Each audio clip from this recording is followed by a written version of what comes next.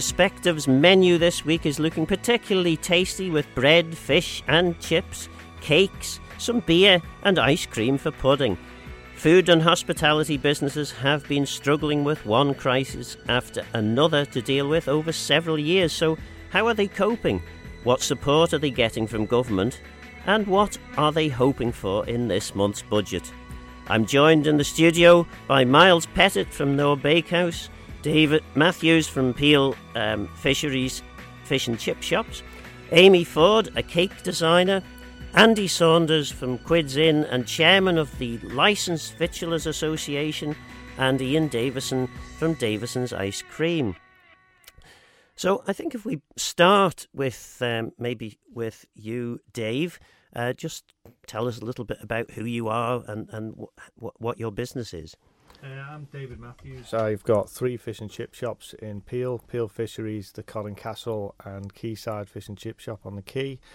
I've been running them for the last 8 years. Right, okay. And then if we move on to Andy. I'm Andy Saunders. I've been in Quids Inn for 30 years this year. It's obviously been a successful little place, but it's harder than ever for any of our hospitality businesses to continue to be profitable in this time and age. And I also represent the Isle of Man's Licensed Victuallers Association, which represents over 60 pubs and hotels, restaurants throughout the island. Ian Davison. Yeah, afternoon, Phil, and to the listeners. I've got Davison's Ice Cream in Peel. Been in business with the ice cream side for over 30 years now. Been in business since 1988 on the Isle of Man. A local supplier of ice cream. So we're suppliers, manufacturers, retailers, wholesalers. And that's what we do on the island. We employ about 33 staff. And as I say, we've been going for that amount of years. Integral part of the dairy industry on the Isle of Man, farming. And that's what we do. Amy, then, tell us about cake designing, because I'm not entirely sure what that is. Yes, so I make all types of cakes. My primary focus would be wedding cakes. So the wedding industry is really important to me. But I do supply some local cafes, restaurants, and the general public with any type of cake that they're after. Okay. And Miles, Miles and Amy are sharing a microphone here, so let's hope this works. Miles, tell us a bit about your business. I'm Miles. I'm one of the co-founders of Noah Bakehouse.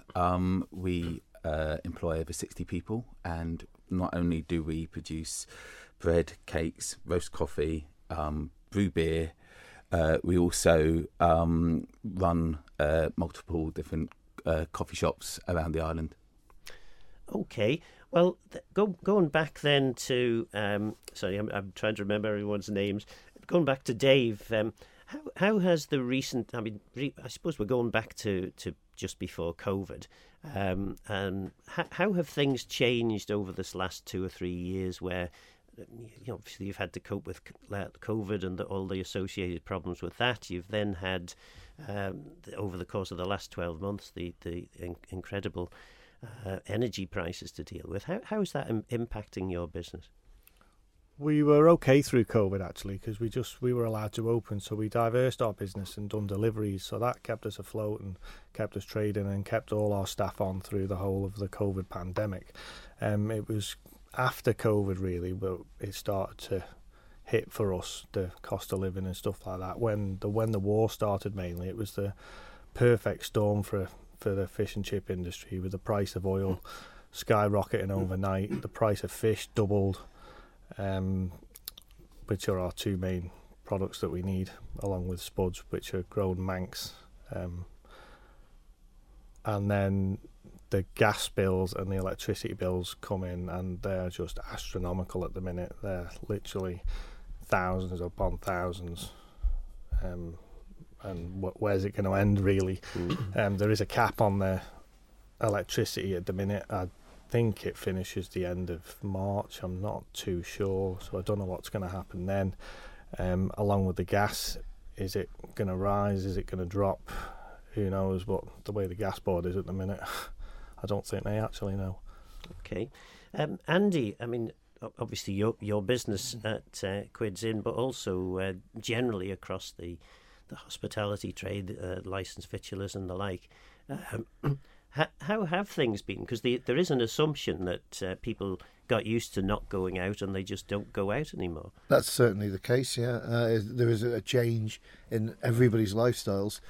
It was obviously coming along before COVID, just a change in the way people spent their leisure time as it became more digitalised and so on, and people could interact with each other through social media and so on. So people were, that habit of going to the pub to meet your friends or going to the restaurant for how do you get a digital pint? Exactly, you don't get that, do you? But a lot of people are quite happy to drink out of a can or something that's purchased from a huge supplier around the place. But that doesn't come along with the community aspects of pubs, the entertainment aspects, the just meeting along with each other and so on. And so we've had that difficulty becoming. And then we obviously had COVID where we were closed down by the government and unable to operate our businesses. And then after this, the cost of living crisis has come in, and everything is skyrocketing. Everything for every single business anywhere is skyrocketing. The cost along with that. But if you tell anybody in the Manx public or anywhere else that we need to put 20p on a pint, it's obviously very negative responses that come from that. Ian Davison, you'd imagine that people will still go out and buy an ice cream. Have you noticed a particular downturn in trade? Well, during the COVID years, we were fine, to be honest, because we diversified our business into home delivery straight away, and that was something we would put into operation very quickly with delivery vehicles, online shop, and everything already set. So those years were good for us. We were doing deliveries island-wide. But since then, and I think a lot gets blamed on the war in Ukraine, I know certainly from Dave's perspective with the fish and chips, the sunflower oil and the cost of fats and things have rocketed. But our business, we have had minimum price rises of 150% up to 450% in the last 2 years. So that's what we've had to try and cope with. We've had manufacturers month on month increasing pricing structures to us. Milk powders, cream, even locally produced items. We had a 40% rise overnight from our main supplier on the island. And it's been really difficult to cope. As Dave from the Chippy says as well, gas prices, electricity prices are rocketing. Our last electricity bill was for £8,500, and that's just running our factory at the present time. And our parlour in Peel, the electricity bill there was £7,500. These prices, along with all of the costs that we're having to bear and try and maintain a price that we can still get for our product, there's only so much people are prepared to pay. And we're scared that we'll come to that point soon, and then obviously people find what you're trying to sell unaffordable. So we're very conscious trying to, with the economic situation out there at the present time, trying to watch how much we can increase our product by. But obviously we do need to increase because we've had massive increases, and just recently 15% again on cones, along with another 100% we had to hike last year on them. We just don't really know where it's going to end, and we do need some form of stabilisation from the Isle of Man government to help us along the way. Amy Ford, in terms of your cake designing business, I suppose if people have less money or feel as though they have less money available to spend, that's going to impact particularly on the sort of thing that you do. Yes, definitely. I mean, when COVID hit, obviously I wasn't alone in that my entire order book was cleared instantly overnight. I was very quick to diversify, and like Ian and Dave, went down the home deliveries route. But I'll be honest, I was more like a busy fool. It kept me going, but it didn't make me money. I wasn't making loads of profit from that. I was just keeping the wolf from the door. And then since we've gone back to normal times, as everybody feels it is, unfortunately, people's spending habits have changed. The wedding industry is not going to recover probably for another year or two yet. People simply were not getting engaged whilst they were locked down together, because I think most of them probably wanted to throttle each other, to be quite frank. But it just wasn't happening. There weren't the engagements. And when people aren't getting engaged, it's a year, 2 years down the line when they would be getting married. And that's when you then get that hit. So this year, for example, is probably going to be the lowest year for weddings we've had for a very, very long time. Everyone in the wedding industry is feeling it. Next year looks a bit better, but I did a wedding fair a few weeks ago, and every bride that walked through the door was saying 2025.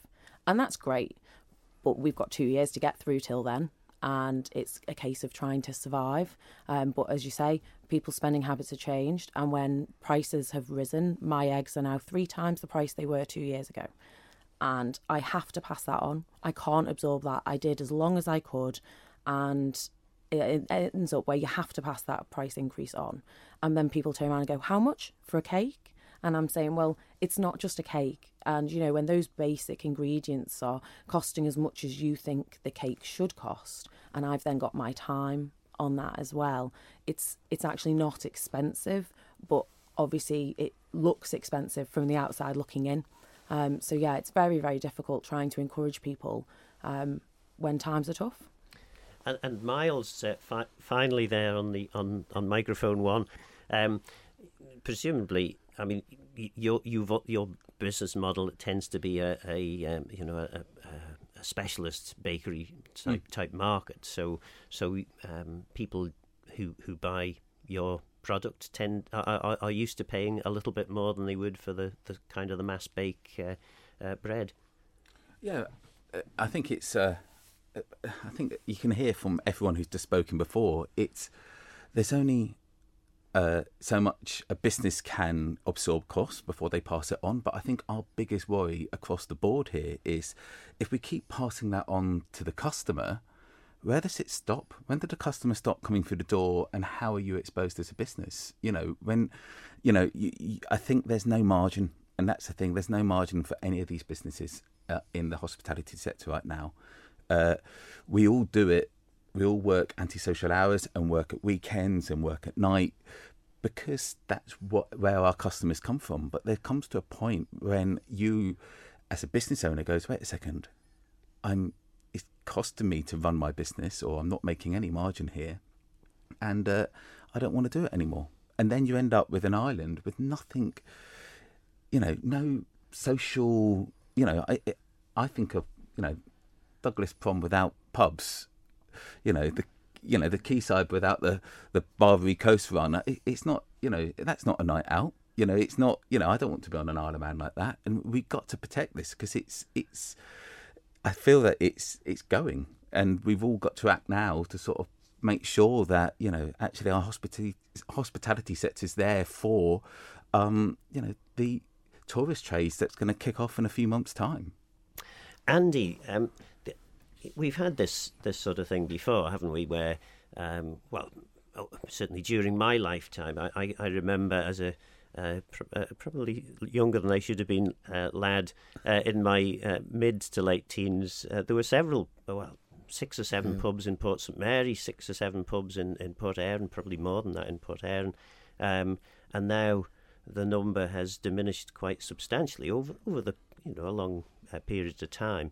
So is this just a change in, you know, an inevitable change in the way in which people live their lives? Or is this something a bit more serious, do you think? Well, no, we have to accept that the culture and the way that, and people's spending habits and so on, and the way they meet each other has changed. So there is obviously a natural reduction of that. But that's come gradually over years when people moved out of the business and other places were developed as well. And people have changed their business models to reflect that. So nowadays a pub's not just about you come in after work, you meet all of your 10 lads that are mates from round, and you talk about your day at work, and then you go home, have your tea, maybe come back out with the lady later on and all have a chat together. So lots of people have, and with everybody around here, have really redeveloped businesses rapidly every time we have to make a change. And that's what's happened. Pubs are very much entertainment sectors bases now. You have to create a reason for anybody to come into your establishment and make it sort of unique in whatever way you choose to do that. But at the same time, we're getting to a situation now where just the cost of actually operating any small business is becoming prohibited. The other side, of course, to running a business is you have to have staff to be able to do this. Has there been a change? Because there generally seems to have been a reduced number of available staff, particularly for lower paid jobs, possibly as a result of Brexit. Is that something that you've noticed at all? Phil, first of all, the first thing I'd like to say is hospitality is not a low paid industry anymore. Okay. It's absolutely not. We are paying well above minimum wage everywhere, or you just don't get the staff. I know lots of people. We are paying well above what many of the health workers in Manx Care are getting, and that's where we're at. So this fallacy that we are low paid is continuing to cause issues for staff wise, but it's not the situation. And yes, there is a shortage of people that want to work, but it's more to do with antisocial hours and just a change in people's habits full time. You know, the secondary employment was always something. If you were a little bit strapped for cash, or you were a youngster and you were trying to save up for a house, go and get a job somewhere, go and get a second job somewhere and fill it up, and that's how you made your deposit. I see a lot of younger people now going, doesn't matter what I do, I'm never going to get a deposit for a house on the Isle of Man. So why am I going to give away my weekends for something that I'm not going to be able to achieve? There's lots of issues that are all piling in together. Dave, are you having struggles getting staff, or We've got very good staff, but we are on the lookout. We're always on the lookout for more, but there's not many people about there. We're not in central Douglas either, so we're in Peel. We've found it hard for a couple of years to get staff. Again, we pay well above minimum wage. We always have done, but I believe the government are planning to put minimum wage up by a significant amount, which I do agree with in a way, because people need more money to live. But the reality factor that is that prices are going to have to go up to cover that. But so the consumer is going to have more money because they're going to get more paid, but then they're going to spend more money on what they're buying. It's just a vicious cycle. Ian Davison, then, I mean, with the minimum wage subject has been broached. If, as seems to be the case, there's less available money for people to spend, and then government is now about to introduce a significant increase in the minimum wage, presumably that means that services somewhere that people are buying from are going to become more expensive, because what's blatantly obvious from everything that's being said here is you can't afford to absorb any more significant cost increases. Has there been much by way of consultation with the sector in relation to the change to the minimum wage at all? Well, there was a public consultation I seen advertised, and we responded to that consultation. As I know, a few different businesses I showed it to responded to it as well. I know my brother did from the T-Junction, and I'm sure other businesses around the island did. Unfortunately, with government consultation, they and you'll be well aware, and they put it out, but they really don't want many people to respond, so they try and put it for a short period of time and whatever. So we did respond to it. And I should say, I'm sure if anyone from the government was here, they would say, no, that's not it at all. 10 years on a local authority taught me that, unfortunately. I quite agree with really what Dave sort of said. We're struggling to get staff at the moment. There isn't the supply of staff that we used to have years ago. An awful lot of people that used to come just don't. It's a nightmare. We struggle to get local people. We advertise jobs. We've got jobs advertised at the moment and they've been there for months, and we're paying the same as these boys, well over minimum wage. Minimum wage is going to hit us again because it's just a complete and utter vicious circle. As much as I agree, people need the money to be able to live, and we've got staff with us for over 30 years.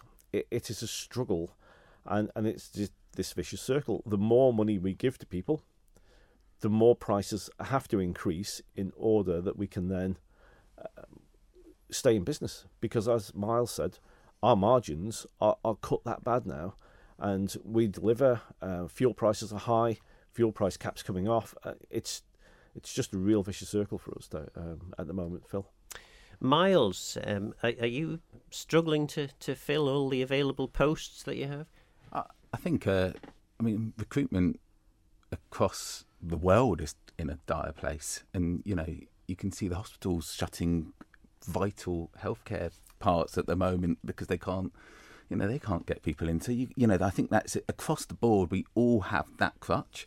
But I guess with the minimum wage increase, I'm sure government's got a strategy. I'm sure government's got a great plan to maybe up national insurance so it gives people more free pay to go out and spend. It would maybe relieve a bit of burden on the businesses. What I like to see with stuff like the minimum wage is the thought process behind it. It's not maybe just passing that cost on to the private sector. I'm sure government's got a plan to help get that middle squeeze, the people in that middle income bracket out spending money again.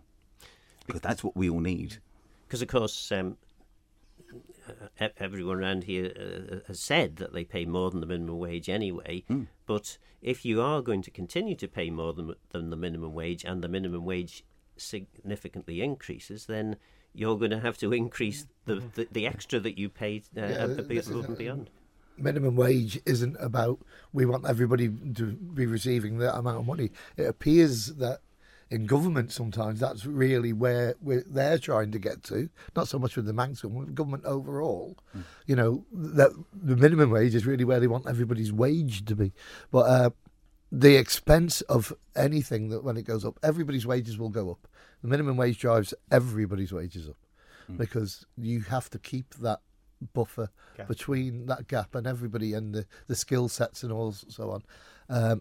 But what we need to tackle and what the Manx government could tackle is the cost of employing people.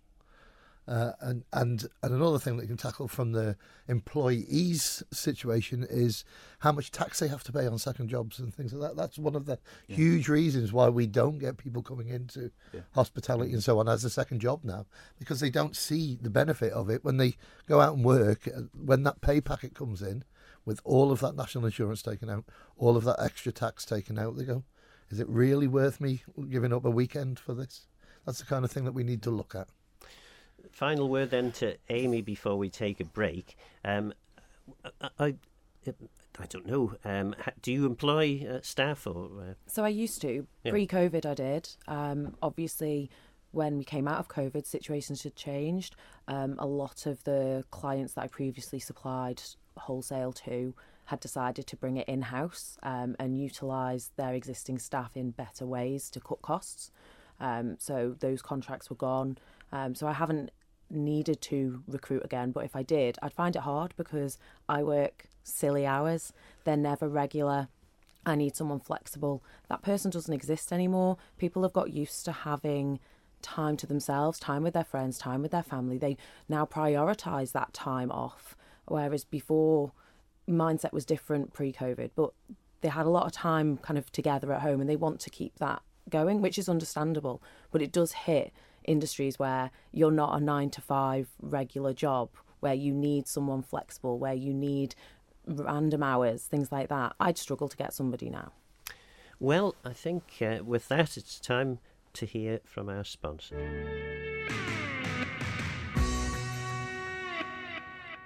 Welcome back to Perspective, where I'm joined by Miles Pettit, Dave Matthews, Amy Ford, Andy Saunders and Ian Davidson. Dave, you were talking there a little bit about the costs of you're a chip shop, so Spuds is a good example. Farmers have faced substantial increases. Are these increases all being passed on, do you think? We buy all our potatoes from a Manx farmer, and we've used the same one since day one. I can only go on what he's saying. I don't believe they're passing all of the... Well, they're not passing all of it on, because I know they were paying £220 a tonne for fertiliser, and it went up 4 times the amount. Obviously, their fuel's gone up. They've got irrigation systems to run. They've also got staff, vans. So it's hitting them as well as hitting us. But they have gone up. Yeah, they have gone up. I think we've had a couple of increases on them. Yeah. And fish, you also mentioned that that had increased dramatically. Fish skyrocketed overnight as soon as the war started, over 100%. It did drop slightly, but then rise again. So again, we were told the war was probably going to finish by January, the middle of last year. So we kept our prices. We took the majority of on the chin ourselves, but it's not looking like it's coming down drastically anytime soon now. So unfortunately, the prices will have to increase, I would say. Yeah. So how does a war in a landlocked country like Ukraine impact on the price of fish? Well, it's not landlocked entirely, but you know what I mean. Well, everything just gets blamed on the war, doesn't it? Yeah. Everything got blamed on COVID for 2 years. Now everything gets blamed on the war.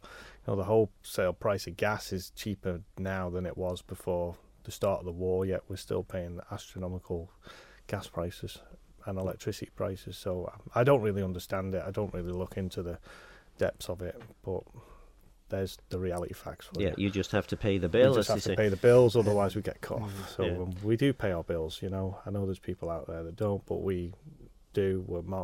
We run our business morally, and we pay all our bills straight away as soon as we get them. Yeah. Miles, obviously there was a much trumpeted and lamented incident last year in relation to Ramsey Bakery closing.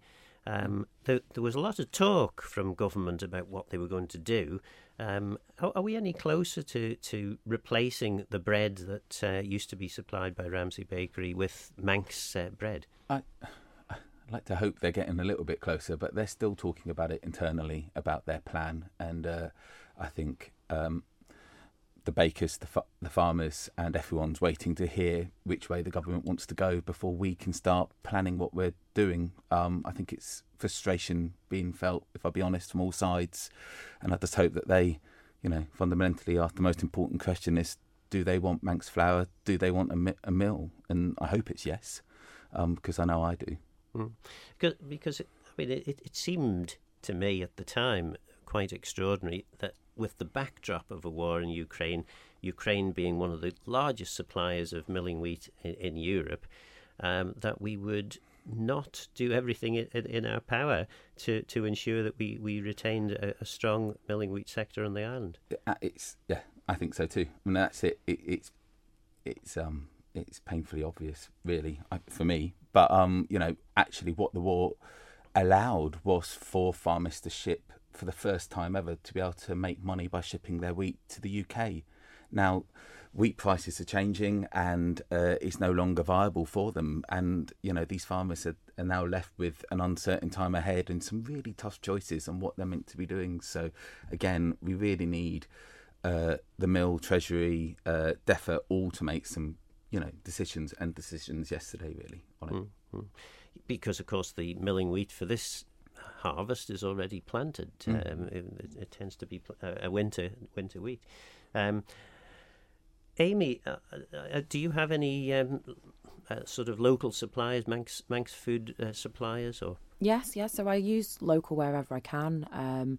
I use, obviously, Almain Creamery are fantastic with me in the sense that they do massive big blocks of butter for me, big 25 kilo blocks and it's unsalted, which they don't do for the public, but they're very good for local businesses. And there's a few of us, I know Davison's get some off them as well for their diabetic ice cream, and that's great. But again, there was a price rise overnight, and these things can't be helped in a sense, but it's always a shock when you get the bill and you realise something has gone up by a considerable amount.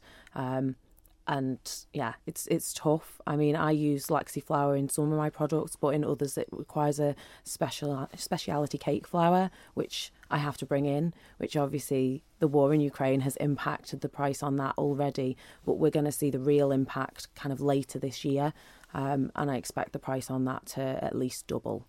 But there's nothing really that can be done about that from my perspective. But I do try and use local wherever I can. It's important. And Andy, obviously at one point there was a proposal and a plan to try and get Manx Brewers barley, but I don't think that ever quite managed to get off the ground, did it? So most of the ingredients for the beer. I think all the ingredients are sourced off the island, but obviously you serve food and things like this in the pubs around the island. How big an impact is the costs to the sort of the primary producers, the farmers? How big an impact is that having on? It's true. In hospitality, the costs throughout the sector in every form are skyrocketing, and as we've all talked about, it doesn't matter. It doesn't matter what product you're really putting through. The cost, as we heard on the news earlier, the fuel cost alone is going to put an extra percentage on the cost of everything. All we can do is try and keep that to a minimum. I mean, we saw as the war kicked off in Ukraine, national newspapers in the UK talking about £10 pints of lager and things like that. Luckily, so far, we've managed to be able to keep that down a little bit, but as everything continues, there will come a time when prices will be driven to a place where, unfortunately, I can understand people have to say, well, I can't afford to pay that for something. Do you think sometimes the because of all the scare stories that we see both in the press and on the radio, on the telly, that actually the story isn't as bad as perhaps the headlines might suggest, or is it as bad as the headlines suggest? No, I think that's very true. I was very concerned at the start of the winter that the story going through the national press was scaring people to come in. Hasn't been that bad. It's we have seen a downfall in travel throughout, or a footfall throughout the industry, but it's not been that bad, and that's not the issue which is most damaging for all of our businesses. People are out there willing to spend in our community, and they're still coming out. We're still seeing people come out all weekends, especially at weekends and so on. It's the footfall's actually quite good. It's the expense of the business from the other end that's always causing the issues. Miles? I think Noah's always been a really proud supporter of supporting local. My biggest worry is that with all these costs going up, you have to start saving at some point. And if you're paying 20% more for using a local product, when is it that you suddenly go, wait a second, if I bought my potatoes in from somewhere else, that's going to save me a bit of money here and I'll be able to pay the gas prices, or, and that's the biggest fear. It's like, actually, you know what? It's the impact on these costs. It stops you as a business making the choices that you want to make. You have to make the choices that you can afford to make, and that becomes a really scary time. And yet, in relation both to climate change and indeed to the situation that we've been seeing with regards to the war in Ukraine, what seems to be clear is having much shorter supply chains is not only good for the environment, but it's also a more sustainable way of doing things. And yet what you're basically saying here is there's only so much further you can go before you're going to have to look to a longer supply chain, but with a cheaper product. I think food security is going to be one of the major issues of the future. And right now, the Isle of Man can do it. We have everything around us to really give ourselves a great food strategy. But what is the food strategy, and where's that going? Because if we need farmers, and if they can't afford to grow and produce, it's the impact is it's detriment for the whole island, and it might not be now, and it might not be through this cost of living crisis, but it is going to be in 10 years' time when the whole world has changed by this by the war and the cost of living crisis, and we're all looking a lot more within what we can produce within ourselves. Ian, are you convinced by government's message, or indeed do you understand government's message in relation to the food and hospitality? I don't think there is. As far as I know, there's no strategy for food at the present time. I've got Claire coming down to the factory. I'll be able to ask that question. That's Claire Barber, the Claire minister. Barber, MHK for DEFRA. And see, there used to be a food strategy. I think when you were minister for the DEFRA yourself, there was a strategy going forward. Don't think there is at the present time. I also noticed that one of the government departments said in recent press publication, I've got it on my phone, but that they were monitoring different businesses and getting reports in as to how different businesses were doing on a monthly basis. Well, we've never ever been contacted, and we are like a unique type of manufacturing process, and also we're buying as much local as we possibly can. Moving on to the subject that Miles has brought up as well. So at the moment we buy in from the 3 independent creameries here on the Isle of Man, which is Cools in Port Erin, Aylan at Sulby, and Alaman Creameries for the bulk. The 2 smaller independents that we deal with, we take everything that they can't sell retail, and we take that in bulk off them.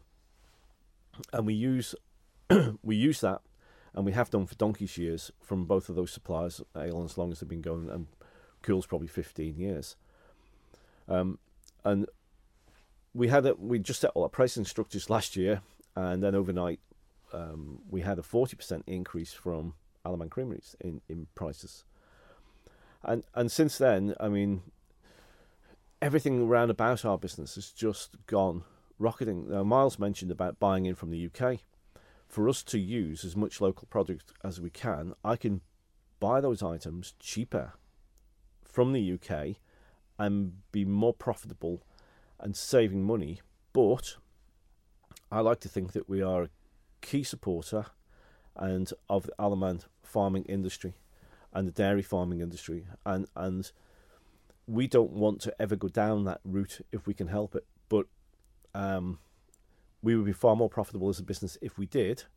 But then obviously I'm Manx, and I'm sticking with my local farming community as much as I possibly can and buying off them. It's just going to be a struggle going forward, I think.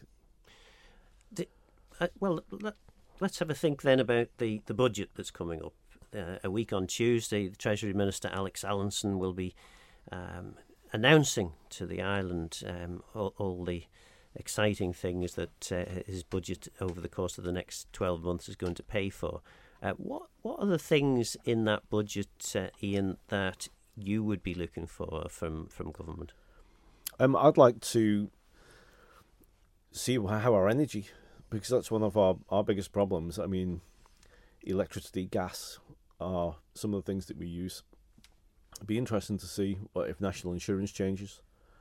But any support that he could offer to local business at the moment, caps on things would be great to continue for businesses, so that we have at least an understanding where our electricity is going to be in a year's time. It's hard to set pricing structures when you don't know from 1 minute to the next what's increasing in price, because we just don't know with fuel and commodities going up. We'd also like, I mean, although it's not probably going to be in the budget, some form of help from getting items into the Isle of Man carriage. And I know that one of the government departments is looking at export, and that's another thing that we can't export because we can't be competitively priced. But budget-wise, I'd like to see some caps on things and national insurance, see where we go with that. If there's any possibility of VAT reduction, but I know that's set by the UK, and it's very difficult for Isle of Man government to do things, but I don't know, we just have to see what he comes up with.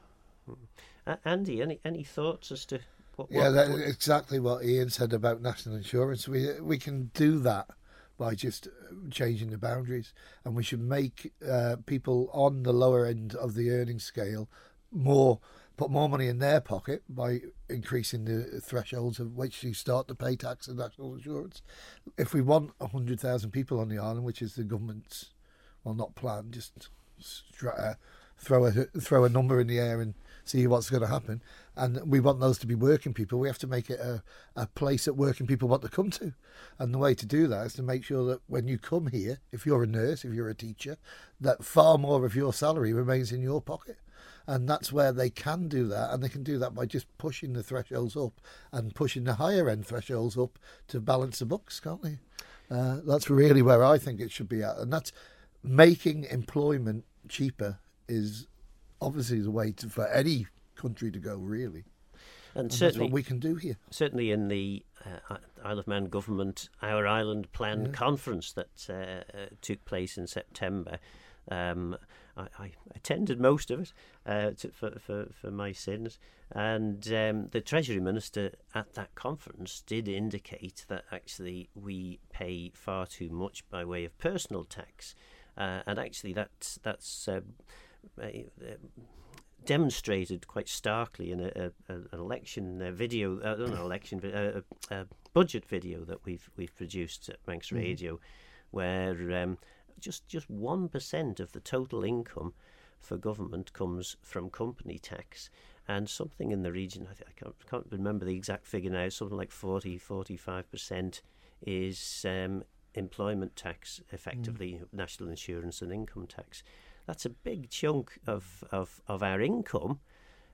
So you would perhaps, I don't know, how would you suggest that government alters things? I mean, is it that we need to start charging company tax and reduce the employment tax that way? Do we spend more of the reserves?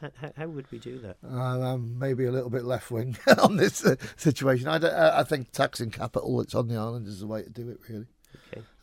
There are other taxes that we can go on, but really, I'm all for having our people get as much money as they can into their pockets, and that means that we have to look at other income streams. Obviously, there are dangers to that, but at the same time, there is room for capital taxes on the Isle of Man. Dave, you've obviously heard what Ian and Andy have got to say. What would you think would be an ideal thing for Alex Allinson to say when he announces this budget? Our main thing is the energy bills. We need to know going forward. We need a strategy on them, really. A 12-month strategy would be good. I can't see them doing it, but that would be our biggest for our business, that we knew that they're not going to go up 100% again or 50%, because if they are, that's huge. Are they going to lift the cap on the electric? Because if they do, I think it's 40%, isn't it? If they do, it's going up 40% straight away, and they've already ploughed in 21 million. They're going to want that back, so it's going to go up more to get this 21 million back. So who knows? But that would be our and again, the national insurance, agree with these guys as well. Something on. Amy, have you any particular thing that you hope the Treasury Minister will be saying to encourage people to go out and get married, for example? I think it would be lovely to be able to encourage people to go out and get married. This year would be the year to do it because all your suppliers would be available. There really isn't much there. I think the wedding industry is a forgotten industry. It was very much so in terms of support. I was lucky because I fall into the hospitality catering sector as well. So I did get some support from government, but the majority of the wedding industry did not. They didn't qualify for any grants. They didn't qualify for any support scheme. They got nothing. They were completely forgotten and abandoned. And when they raised the question, what about me? I'm a wedding photographer. I clearly have no business. They were just told, sorry, you don't fall into any of our categories. So I think it's really sad that an industry that actually generates quite a lot of money on the island. I know kind of the figures for the UK. It's, it employs 400,000 people in the UK, generates £15 billion for the economy. So it's if you think of that as a scale back onto the Isle of Man, you've got the wedding industry is huge. It's massive. It employs a lot of people, but it is a completely forgotten industry, and there is no support for us. So it would be nice if government would actually kind of look at some of the industries that they potentially see as being frivolous and a luxury and unnecessary. But unfortunately, whether they like it or not, that employs a lot of people and it does generate a lot of income for them. And they need to remember that it's not just about some of the industries that they see as being the most profitable for them. There's a very big focus on the gambling, online gambling and things like that. And they do seem to forget about things like, my personal opinion, food and things like that. We're the forgotten industries. So it would be nice if they actually kind of looked a bit closer at where are the businesses on the island, who are they employing, what industry are they in, who's there that needs the help, not necessarily the ones that shout the loudest. Miles, are you hoping for the Treasury Minister to drop some goodies in your lap when he announces his budget? Yeah, absolutely. I think I'm with everyone else here with National Insurance. I think giving they call it the middle squeeze more money in their pockets and allowing people to go out and spend more money in hospitality is going to help us all. I'd like to see a tax reduction on secondary jobs. And, I don't know, you look at it, it's hard times out there at the moment. The private sector is making some really hard decisions looking at how many people they employ, what they're doing internally within the business. Now, government is the biggest employer on the Isle of Man. Has it done any of the hard decisions like the private sector is having to do?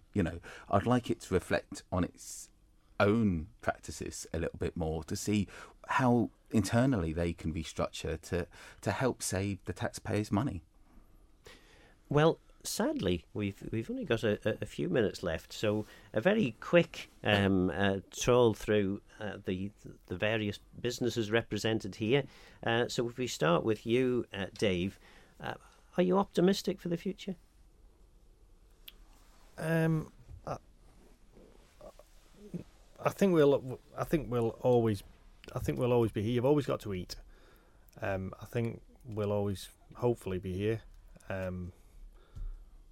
Optimistic. I don't know whether it's the right word.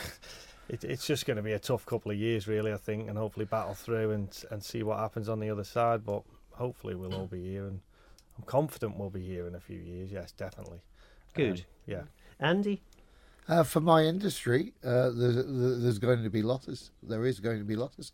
But people have to adapt to that, and they'll have to think. What we don't need are lead civil servants and government ministers thinking along the lines as it doesn't matter if a pub or a restaurant shuts. Another one will open next week. We're seeing closures every week reported now in the press on the island. And it's not just a business that's gone. It's not a revenue stream that's gone. It's a community in these places. These are all of these places have built up a community. A business that's been going for 30 years, the loss of that business isn't replaced by a new bar opening up just down the road. It's not the same thing, because there's a whole lot where you had your kids christened, where you had your wedding reception, all of these things. These are all very important to people. So that's what we need from government, is not so much the financial support that has been issued during COVID and so on, but a realisation that these businesses all matter to our community, and without that, we're going to be in a very, very difficult place in a few years. Okay. Ian? Well, what we've done was we've actually invited the MHKs down to our factory for the end of this month, because that way they can have a look around. They can also get an understanding of how a small business is operating. Going forward, it's going to be a difficult 2 years, as Dave says. I think the next couple of years are going to be very tough for us, especially with ingredient prices. We just hope for some form of stabilisation within the industry ingredients, because we have to obviously sort from the commodity markets for sugars and powders and stabilisers. As I say, that type of thing has increased to us between 150 and 400%. Well, we're just about out of time, and I want to give Amy and Ashley, Miles, just in a one word, really, optimistic for the future. Possibly. Miles? Yeah, very. Good. Oh, well, that is good. I'm Phil Gorn, Goramaeus and Geisha Grum.